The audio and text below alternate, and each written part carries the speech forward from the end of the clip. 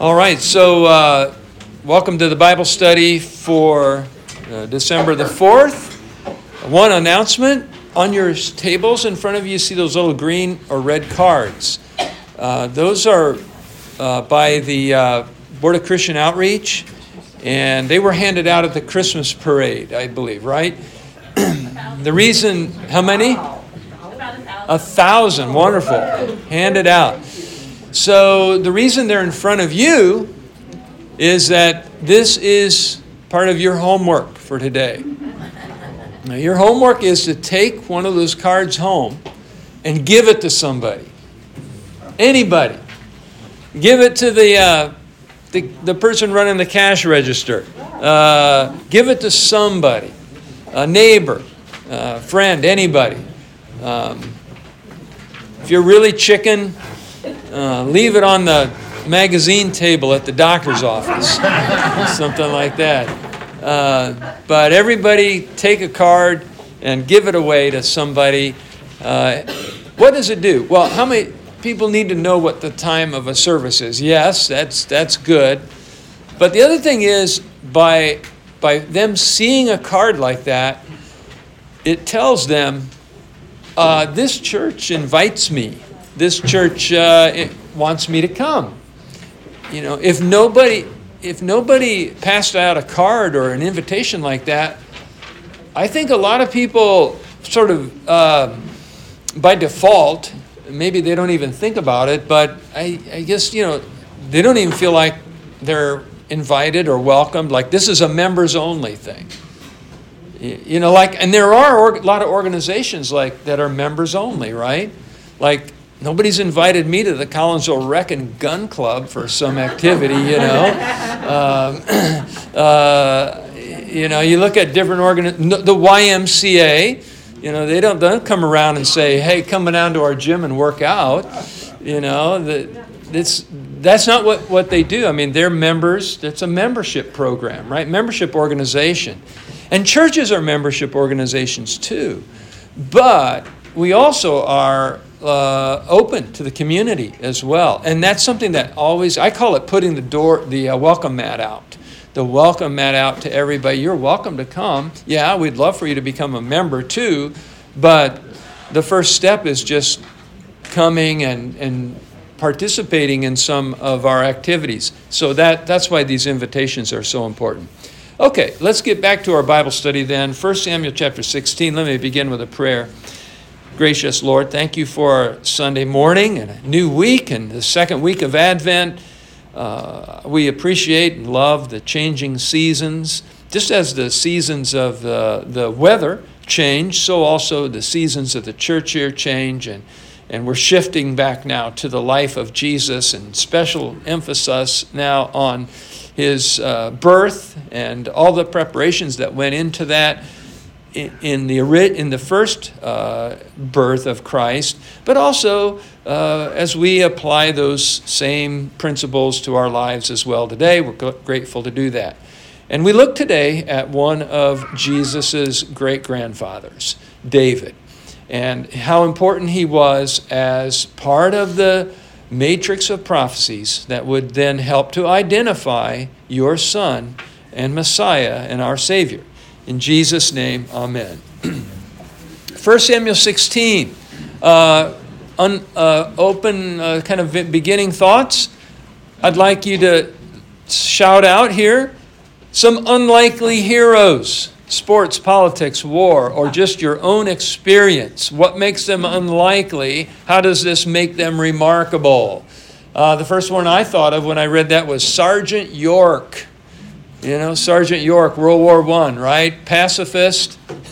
And then he turns around to get the Congressional Medal of Honor for valor on the battlefield.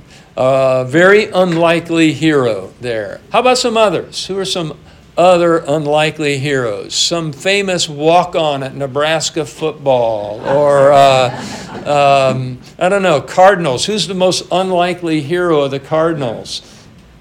It's going to sound strange, David.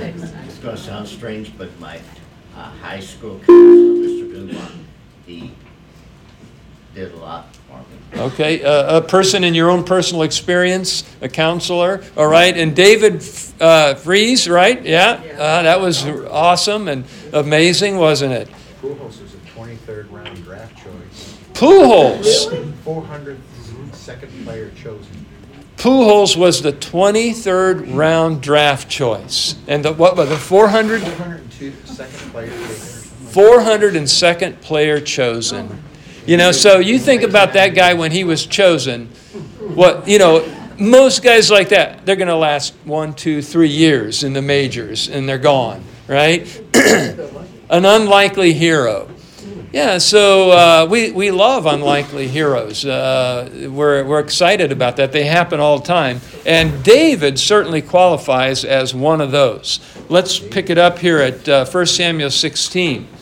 1-5, the Lord said to Samuel, "How long will you grieve over Saul, since I have rejected him from being king over Israel?" This goes back to Saul's taking worship for granted and thinking, well, I'll just perform this sacrifice. I don't need to wait for Samuel. But it, you know, and this is what caused him to be rejected. His heart was not, he did not follow the word of the Lord carefully. "Fill your horn with oil and go. I will send you to Jesse the Bethlehemite, for I have provided for myself a king among his sons." And Samuel said, "How can I go? If Saul hears it, he will kill me." And the Lord said, "Take a heifer with you and say, I have come to sacrifice to the Lord. And invite Jesse to the sacrifice, and I will show you what you shall do. And you shall anoint for me him whom I declare to you." Samuel did what the Lord commanded and came to Bethlehem.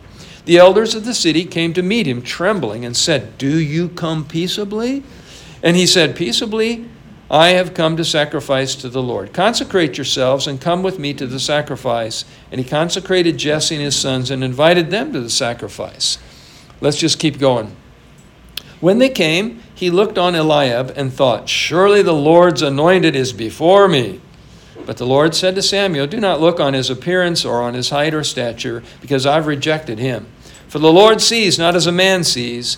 Man looks on the outward appearance, but the Lord looks upon the heart." Then Jesse called Abinadab and made him pass before Samuel. And he said, "Neither has the Lord chosen this one." Then Jesse made Shammah pass by. And he said, "Neither has the Lord chosen this one." Jesse made 7 of his sons pass before Samuel. And Samuel said to Jesse, "The Lord has not chosen these." Then Samuel said to Jesse, "Are all your sons here?" He said, "Well, there remains yet the youngest, but behold, he's keeping sheep." Samuel said to Jesse, "Send and get him, for we will not sit down till he comes here." And he sent and brought him in. Now he was ruddy and had beautiful eyes and was handsome. And the Lord said, "Arise, anoint him, for this is he."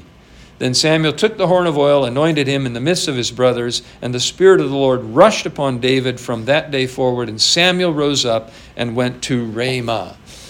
All right. God looks at a man's heart. So looking at your study guide, God alone can see every intention of our heart. Why was this important for David? How can this knowledge act as both a warning and a comfort to us? So as I was thinking about this, I thought about the importance of our core convictions as people, especially when it comes to the choosing of leaders. Do you believe in the 10 Commandments, or do you believe in the 10 suggestions? This is a big divide in our culture today. Many people have a sort of a nod. They give a nod to the Christian faith. It's pretty good. Not against it. Wouldn't say anything too much against it. But then you watch them and they just one after another dismiss this commandment, dismiss this truth, and obviously their heart is not steadfast on any of these things. That's why I think it's so important to think about our core convictions. And I have been talking, for the last couple of years, I've been mentioning a simple way to grasp that. You don't have to ask necessarily somebody, "Are you a confessional Lutheran?" A lot of people wouldn't quite know what that means. But the beginning of being a confessional Lutheran would be to have these two convictions in your heart: the Ten Commandments and the Apostles' Creed. Unwavering. Not wavering for 1 minute on any one of those truths as they are put forward. And by the way, they are the beginning of the Book of Concord. The Book of Concord was a book finally published in 1580. It was the book that was put together as the Lutherans were trying to make their case to the Roman Church of their legitimacy and of their call to the church to return to the faith handed down from the fathers. And so when you look at the title page of the Book of Concord, it does not say the Lutheran faith. The title page in great big huge letters, the Christian faith.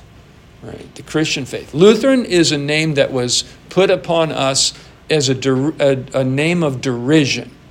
It was an attempt by the papists to say, these Germans and Swedes and others from up there in the northern part of Europe, they're just radicals, they're just rebels, and they're not true Christians. They're followers of men, not of Christ and not of God. And this was their smear campaign upon the whole Lutheran Reformation.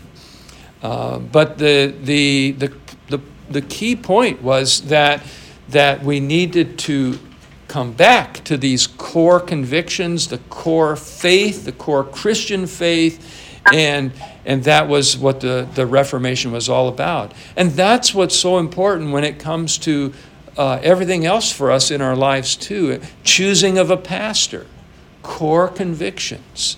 I know I said this when Pastor Osborne came, the first associate pastor that I worked with, and I said this at his farewell when he was leaving here to go serve at another church in Mattoon, Illinois. And I said, when he came, I remember him when he arrived and he was getting out of a car. I don't know if somebody picked him up or how that worked, but he was walking across the parking lot and headed toward the church offices. And I just said a little prayer, Lord, let this man be a true Christian. And I think a lot of people heard that and thought, that's a pretty weird prayer to ask. But it really is the key prayer, I think, about anything. All technical skills, and I've felt this for a long time, especially when it comes to calling teachers, pastors, anybody serving on a board. We got a voters assembly after the late service. These people we're electing to these offices. Technical skills come in second. The technical skills can be learned or picked up with the help of advisors. Obviously, no president of the United States, for example, has all the technical skills that are needed to run a country as huge as this. That person needs all sorts of advisors and helpers and so on and so forth. But the one thing the president needs above all, and there's no advisors that can give you this, and that would be your core convictions and your core beliefs about what is right and what is wrong and things like that. And so this is why God chooses David, because David was a man who he could see his heart and he could see how dedicated David was to the Lord. A man after his own heart. And this is why David was chosen. And it's the same method we need to follow when it comes to seeking leaders of any sort, in our church, and I would extend it even out to the nation as well, electing political leaders. If you ever looked at that webpage that we have on Country and State, I have there at the very top these are simple things that I think every leader that we elect if we can elect a leader, that follows, that believes, for example, in the Ten Commandments. I don't think we necessarily have to elect a leader who believes completely in the Apostles' Creed, but definitely the Ten Commandments. Do they or do they not believe the Ten Commandments? If they don't, if they show any wavering on that, I'm not voting for them. And I think that's really an important thing to do. Let me throw that back out to you. How can this choosing of David by God looking at his heart, how can this knowledge act both as a warning and a comfort to us today? How would you answer that question?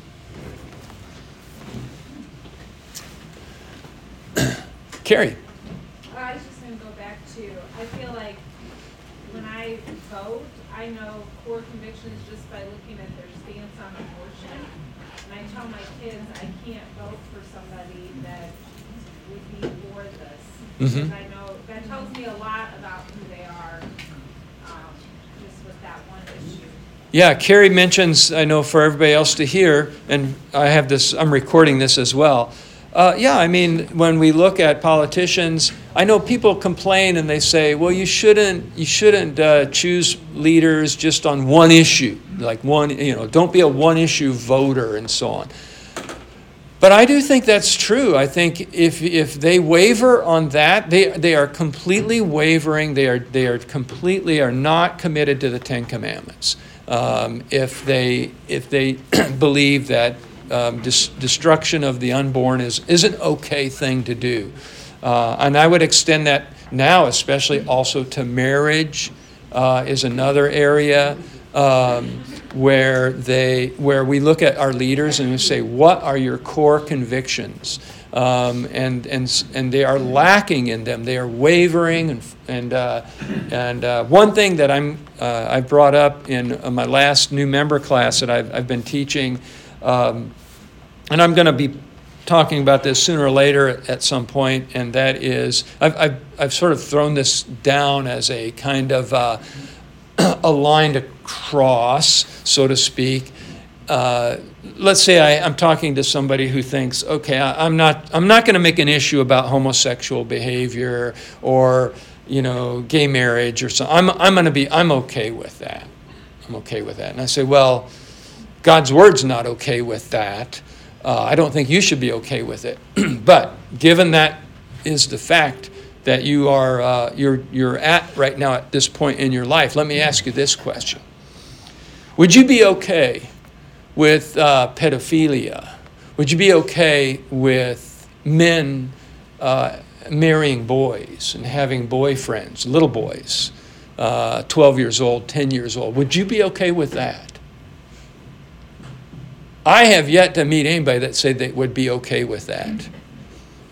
I predict within 10 years, these same people who today say, I'm okay with gay marriage, they're going to be okay with that. The handwriting is on the wall. If they are saying it's okay for little boys and little girls to change themselves with chemicals and surgeries into another sex, transition, if they believe it's okay for a child to make that choice, why would they not be okay with a child saying, well, I want to have sex with men? They'll give me toys and stuff and I'll be happier that way. Why can't I do that? That's what I want to do. It's my life. It's my life. How can you stop me? This is the way I am. How can you stop me from doing that? This was already put forward as an option by Alfred Kinsey from Indiana University, an embarrassment to that university to this day. He actually, proposed this as an option for people, and this is back. He was writing back in the 40s and 50s when he was writing these things and doing experiments with these things. Very, very dark side of American history that happened there. Anyway, core convictions. When we choose leaders, what are your core convictions? But the question was twofold. What about you personally? And that's why I put the words temptation and trial up here. What are our core convictions? Would they hold up to real serious temptations? Like, here's a temptation. 99 people all around you are screaming at you, to change your view about the sixth commandment. You're going to lose your job if you don't change your view about the sixth commandment. That's a kind of a temptation and a trial right there. It's a temptation to give in, to be liked, to be popular with everybody around you, or it could even become a trial because you're going to get persecuted for not agreeing with this majority opinion that is floating around us at all times. Or, you could take all sorts of other core convictions too about Jesus being the only way.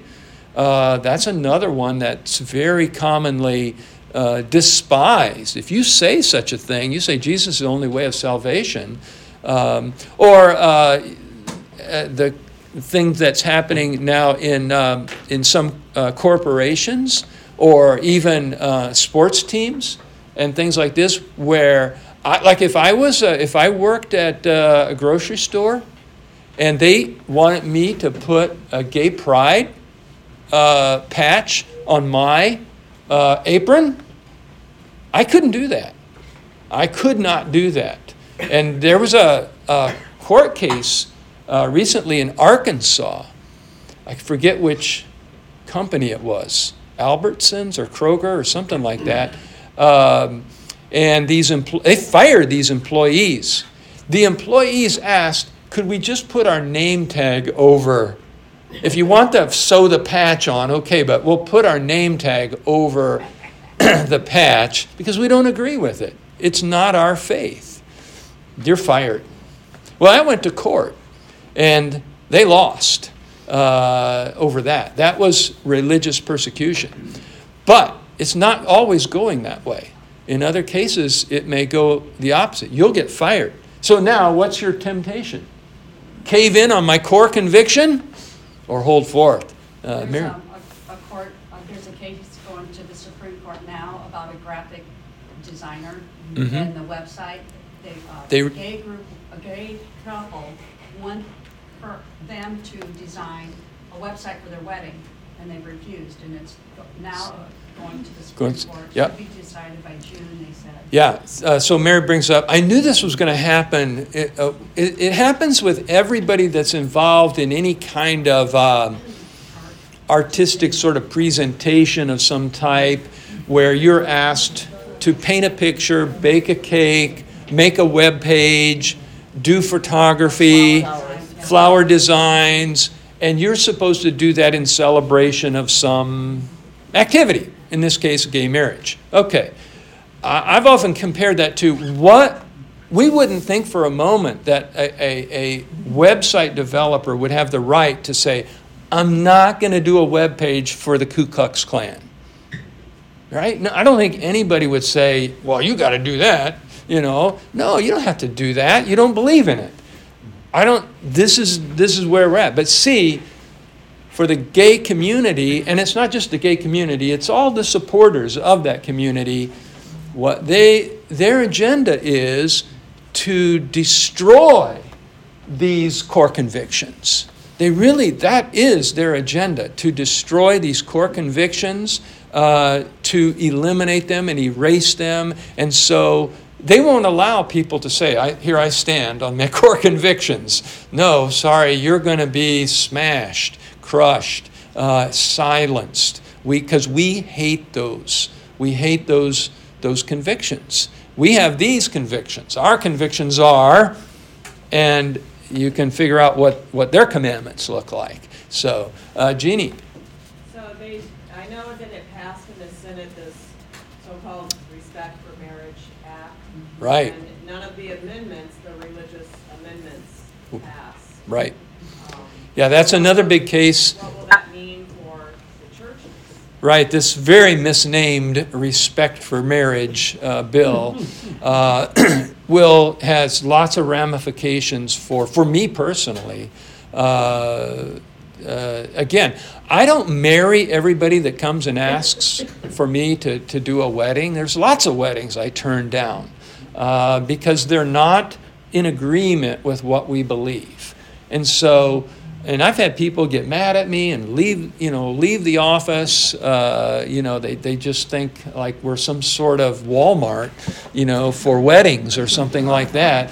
And but that happens all the time.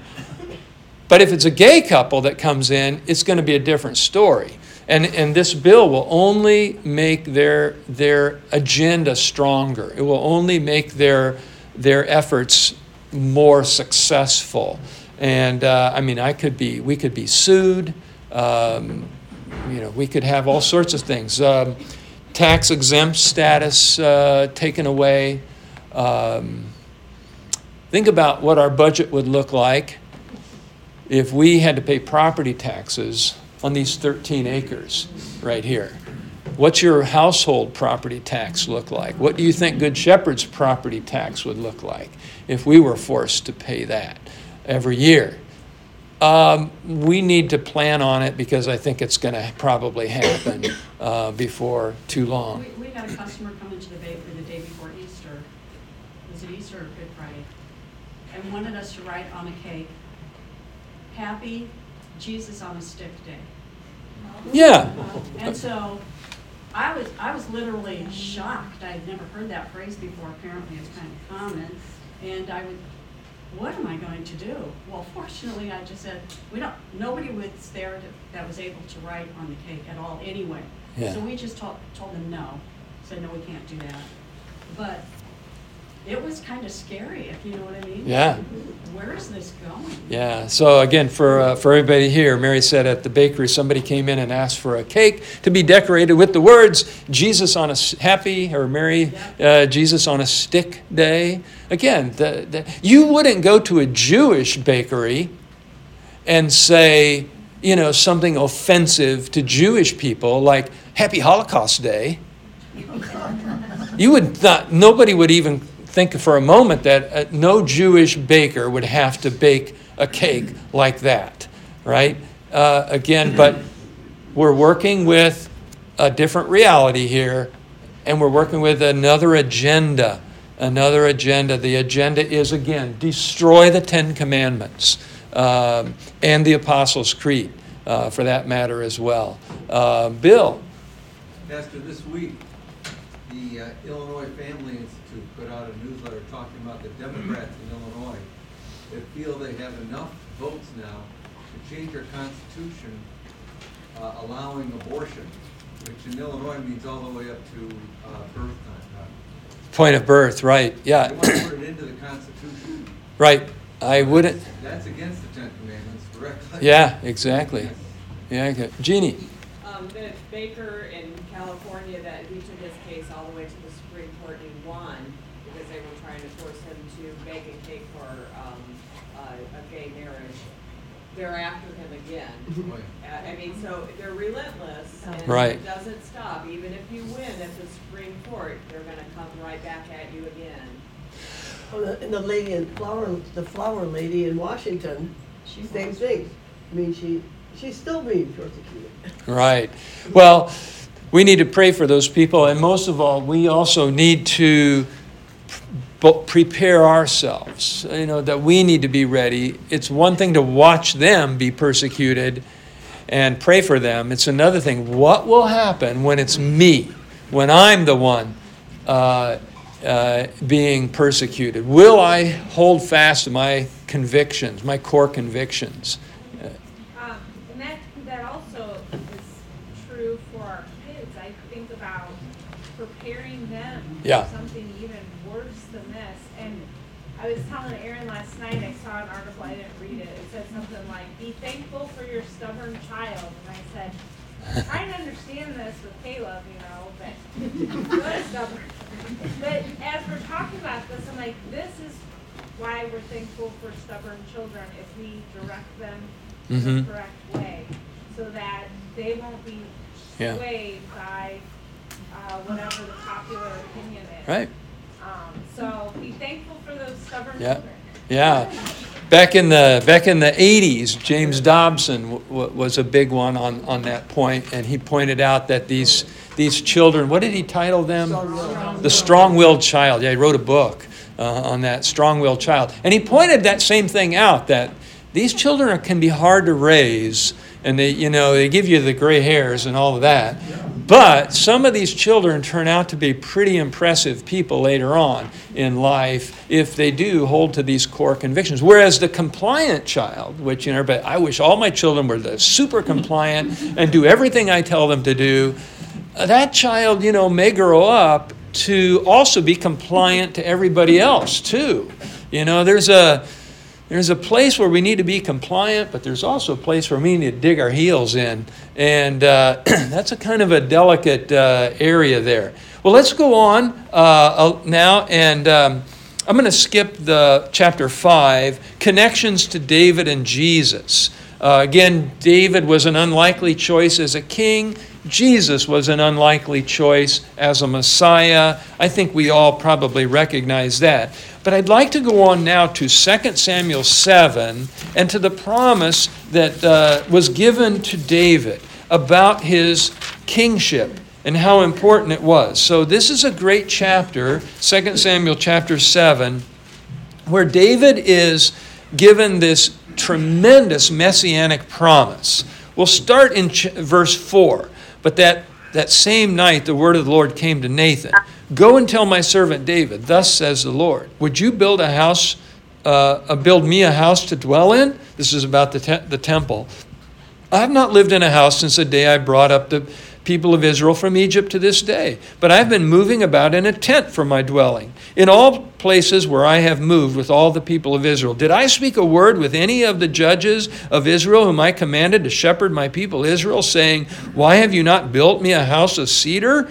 Now therefore thus you shall say to my servant David, thus says the Lord of hosts, I took you from the pasture, from following the sheep, that you should be prince over my people Israel. And I have been with you wherever you went, and have cut off all your enemies before you, and I will make for you a great name like the name of the great ones of the earth. And I will appoint a place for my people Israel, and I will plant them, so that they may dwell in their own place and be disturbed no more.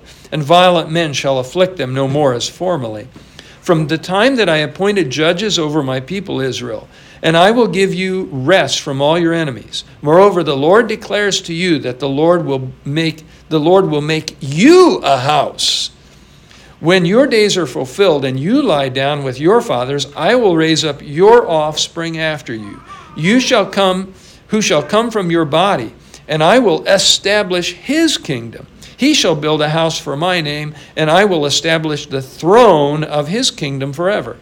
I will be to him a father, and he will be to me a son. When he commits iniquity, I will discipline him with the rod of men, with the stripes of the sons of men. But my steadfast love will not depart from him, as I took it from Saul, whom I put away from before you. And your house and your kingdom shall be made sure forever before me. Your throne shall be established forever. In accordance with all these words, and in accordance with all this vision, Nathan spoke to David. All right, this is a great thing. Let's take a look at it. First point I want to make. This often happens in these prophecies. There's some overlapping or some interweaving going on. Part of this prophecy applies to Jesus. Part of it applies to Solomon. So, point to know about Hebrew. There's no Hebrew word for grandfather. If you look in an English Bible, do a concordance search on the word grandfather. I think it only comes up twice in the English Bible. They just don't have that word in their language. So, like in my case, Michael Paul Walther is the father of David and Paul Walther. But according to the Hebrew mentality, I'm also the father of Elliot, my David's son, and Annalena, David's daughter, and I'm also the father of Paul's children.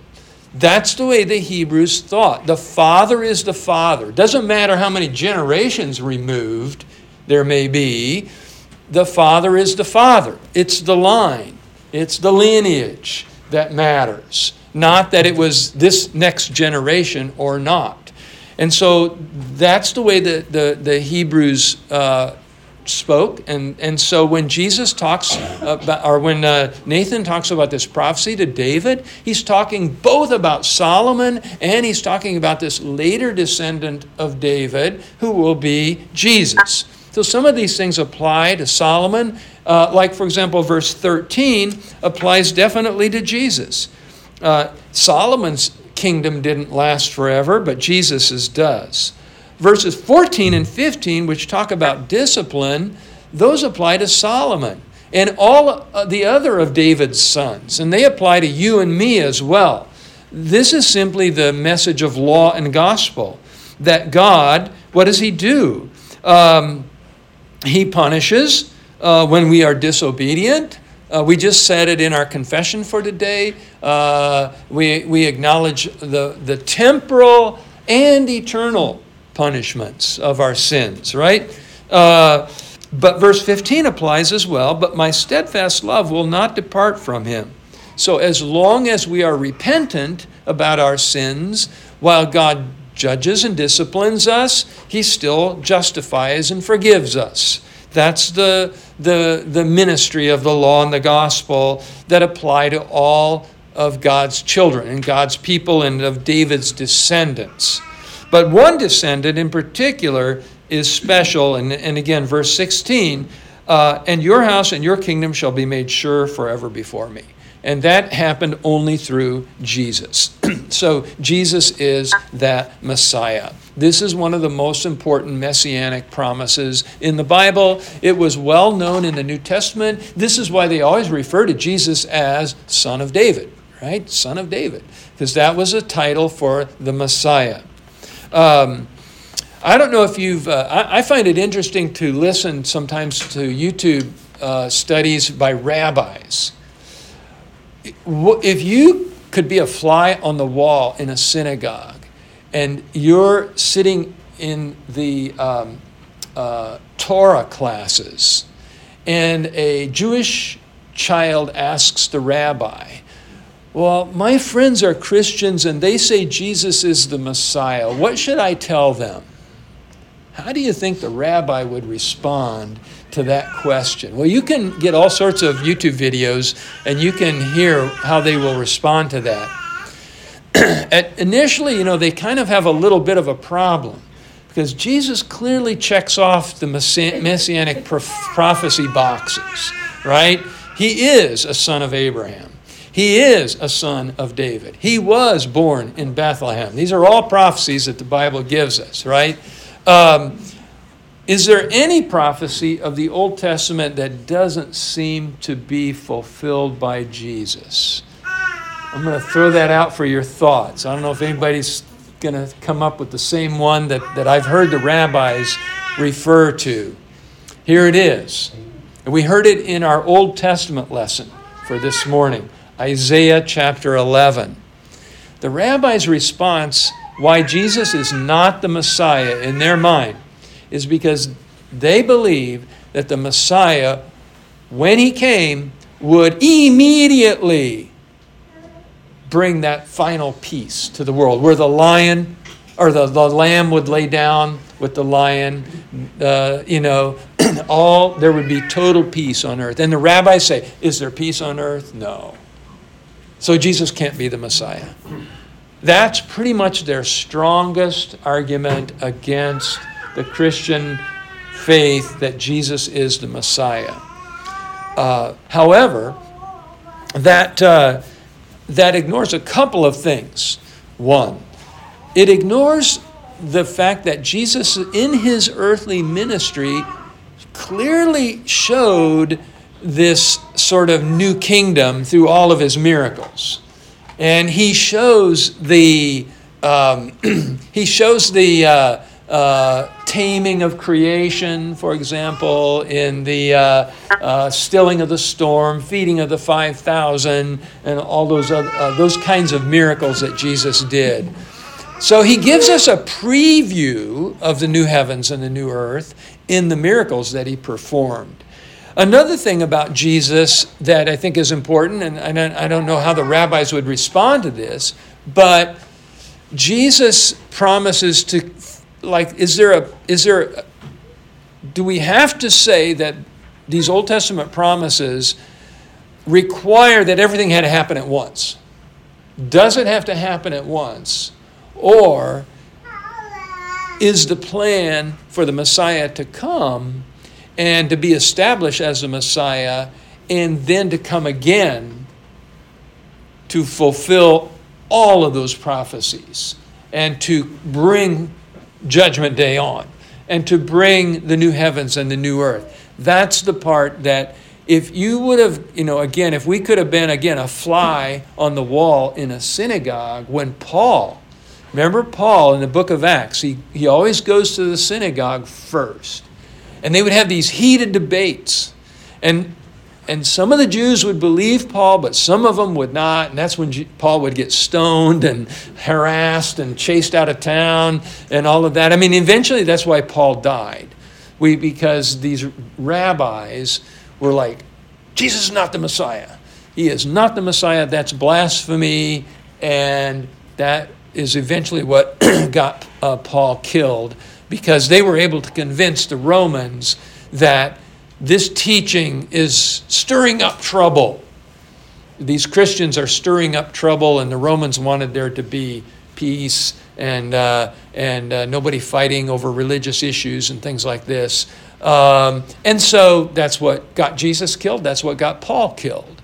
But that's really the contention. It still stands today in any synagogue that you might go to. I'm sure if you had any sort of discussion about the Messiah, why don't you believe Jesus is the Messiah? They would say, I still see all these wars. I still see all these bad things going on. The Messiah is supposed to put an end to all of that. It hasn't happened, therefore I don't see Jesus as the Messiah.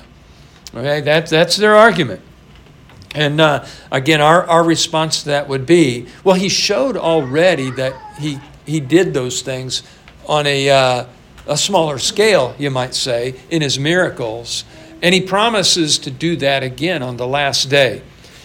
And there we are. That's the only thing we can say. But I think I would also say this. I don't really think that argument is the real reason why Jesus is rejected as Messiah. I think there's another reason why he's rejected as Messiah. And that is because Jesus comes to bring righteousness as a gift.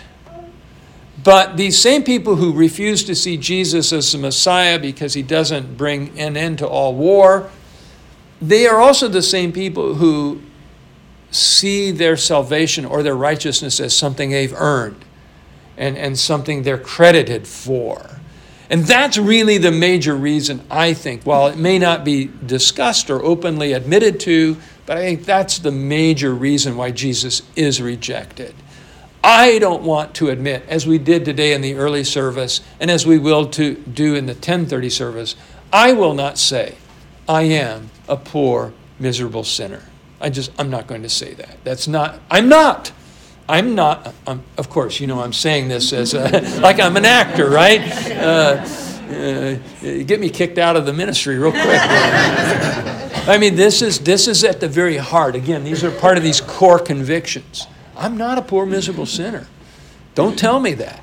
I'm a decent person, and I believe that people get rewarded for their good deeds and good life. And that's the major divide over the Messiah. And so that's where we're at. Let's go to Mephibosheth, though. We got to make sure we save some time for Mephibosheth. And this is going to tie together nicely. Let's go back a little bit. 2 Samuel 4, verse 4. I will just give you a little background on Mephibosheth here and what happened. So Mephibosheth is one of the sons of Saul. And you remember that David was best friends with Jonathan, who is a son of King Saul. Saul dies, he commits suicide actually, but Saul dies in the battles that were taking place there. So did Jonathan. Jonathan died as well. All of his household basically died. except for one, Mephibosheth. And Mephibosheth, if you look in chapter 4, verse 4, Jonathan, the son of Saul, had a son who was crippled in his feet. He was 5 years old when the news about Saul and Jonathan came from Jezreel. That's when they all died. They died at Jezreel. Jonathan's son. Jonathan died. But Jonathan's son, not, I thought you said he was Saul's son.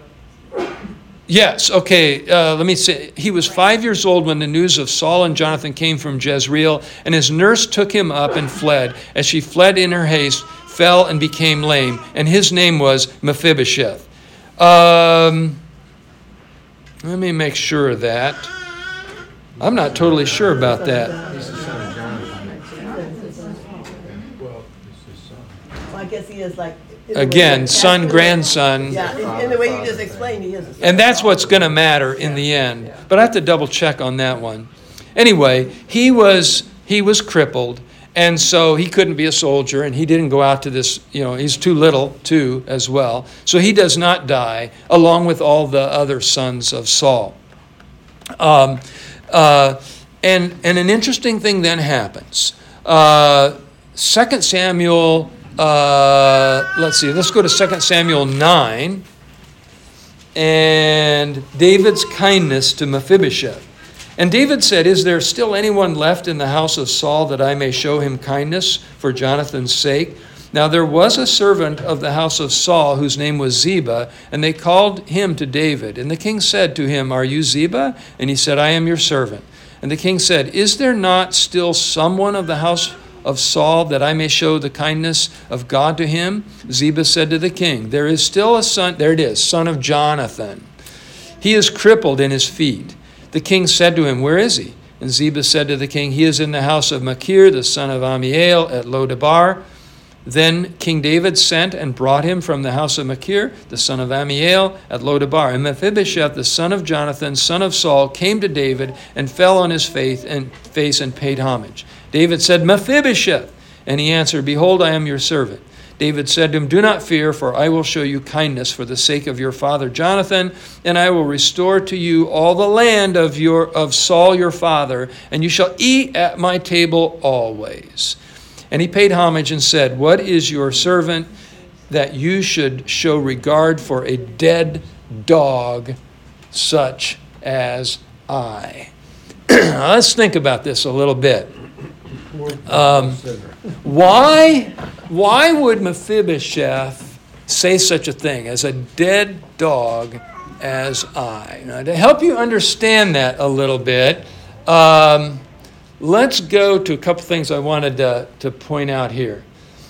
2006, Britain paid the last installment of its loan that we gave them in World War II.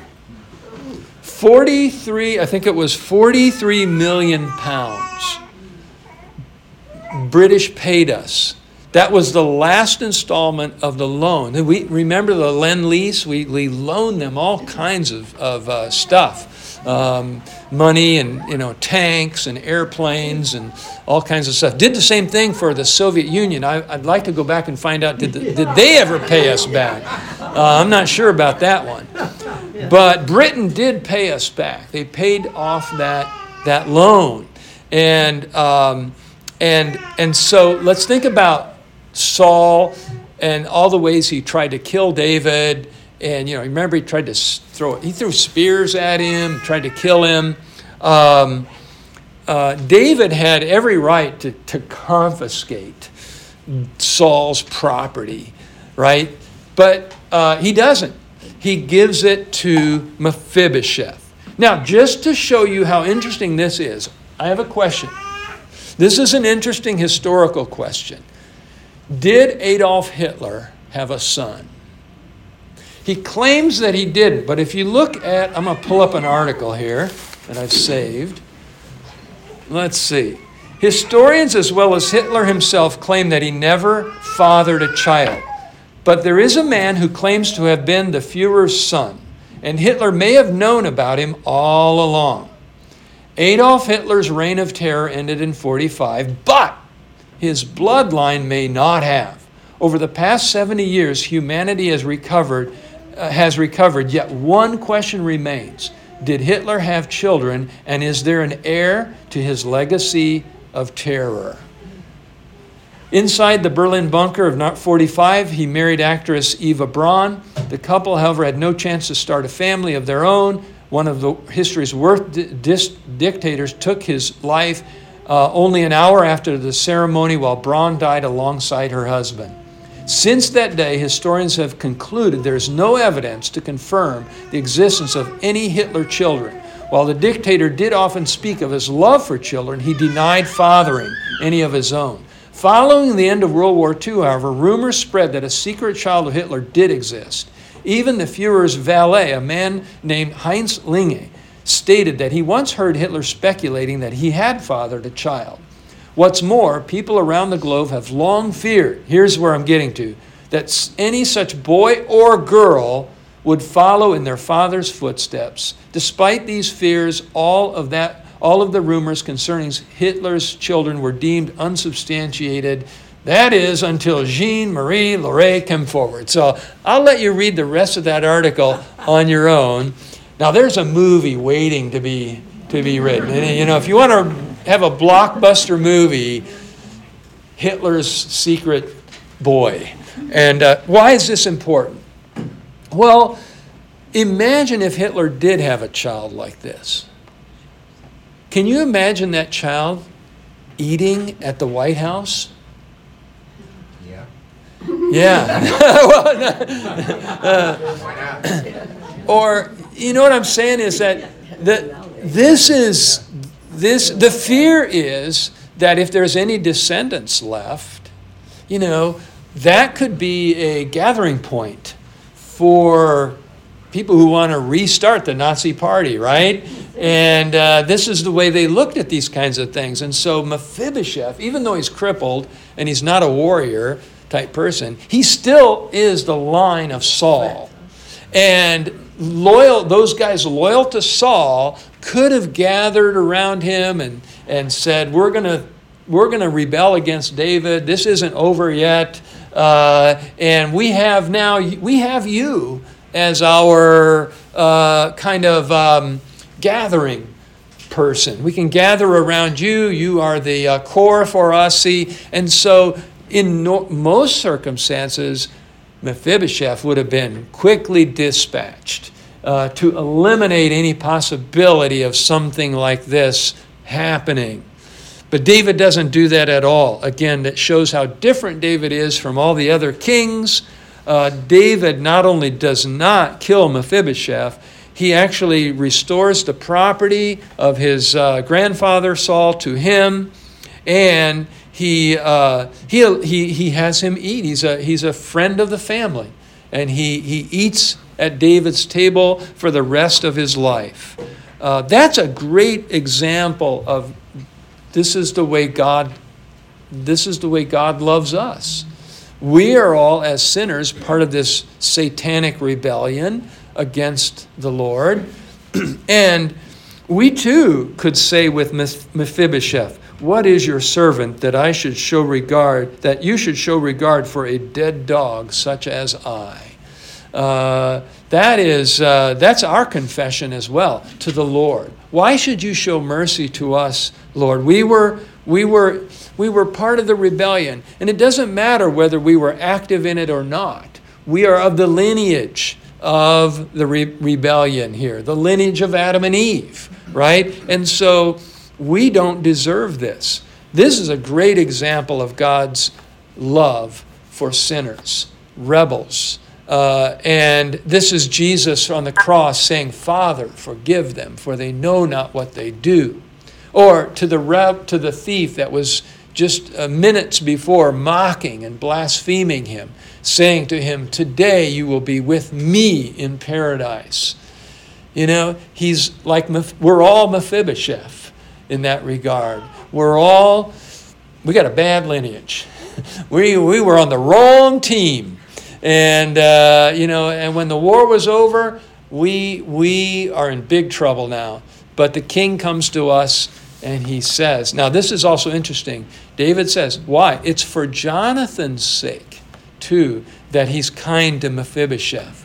And so this really has a lot of kind of overtones to Jesus. So for Jesus' sake, he treats us like David treated Mephibosheth. For Jesus' sake, we are not killed, but blessed and invited to the Lord's table. And that's a beautiful, beautiful image of the gospel there in the Old Testament. Very, very powerful. So I'm going to stop there. Any last thoughts or questions about this? John? You all have to remember that we're sons of Adam and daughters of Eve. So we carry in our nature Right. this curse. We carry that curse in our nature, exactly. And there's just that's you cannot. And this is again back to why Jesus is the Messiah, right? That's another thing. Those who reject Jesus as the Messiah also reject that concept. You know, that we are actually by nature rebels of God. And this is something Paul brings out in his letters, in his preaching. He stresses this over and over again, that we are part of the rebellion against God. And therefore, there's no good works that we can do to make up for that. We could only be saved by grace, by the King looking at us like David looked at Mephibosheth and said, and look at this. Compare this, for example, to the prodigal son, the parable of the prodigal son, right? He does the same thing. I'm not worthy to be your son. Let me be a servant, a slave in your household. What does the father say? Forget it. Get the ring, kill the fatted calf. My son was lost, but now he has been found. And so this is the same thing happening here in the life of David. Very, very beautiful story. So now the next time you go to trivia, you do Bible trivia, and the question of Mephibosheth comes up, hopefully you can remember the story here. But no, it is a good one for all of us. It just shows us how appreciative we really should be for the grace of God. And let me close with a prayer then. Lord, thank you for this study of David and Mephibosheth, and we ask your blessings upon our reflections on this. Help us also, like Mephibosheth, to make that confession that we don't deserve the things that we have from the King's table, but for Jesus' sake, you invite us and welcome us. And we are eternally grateful for that, and we want to live in service to you all of our lives. In Jesus' name, amen.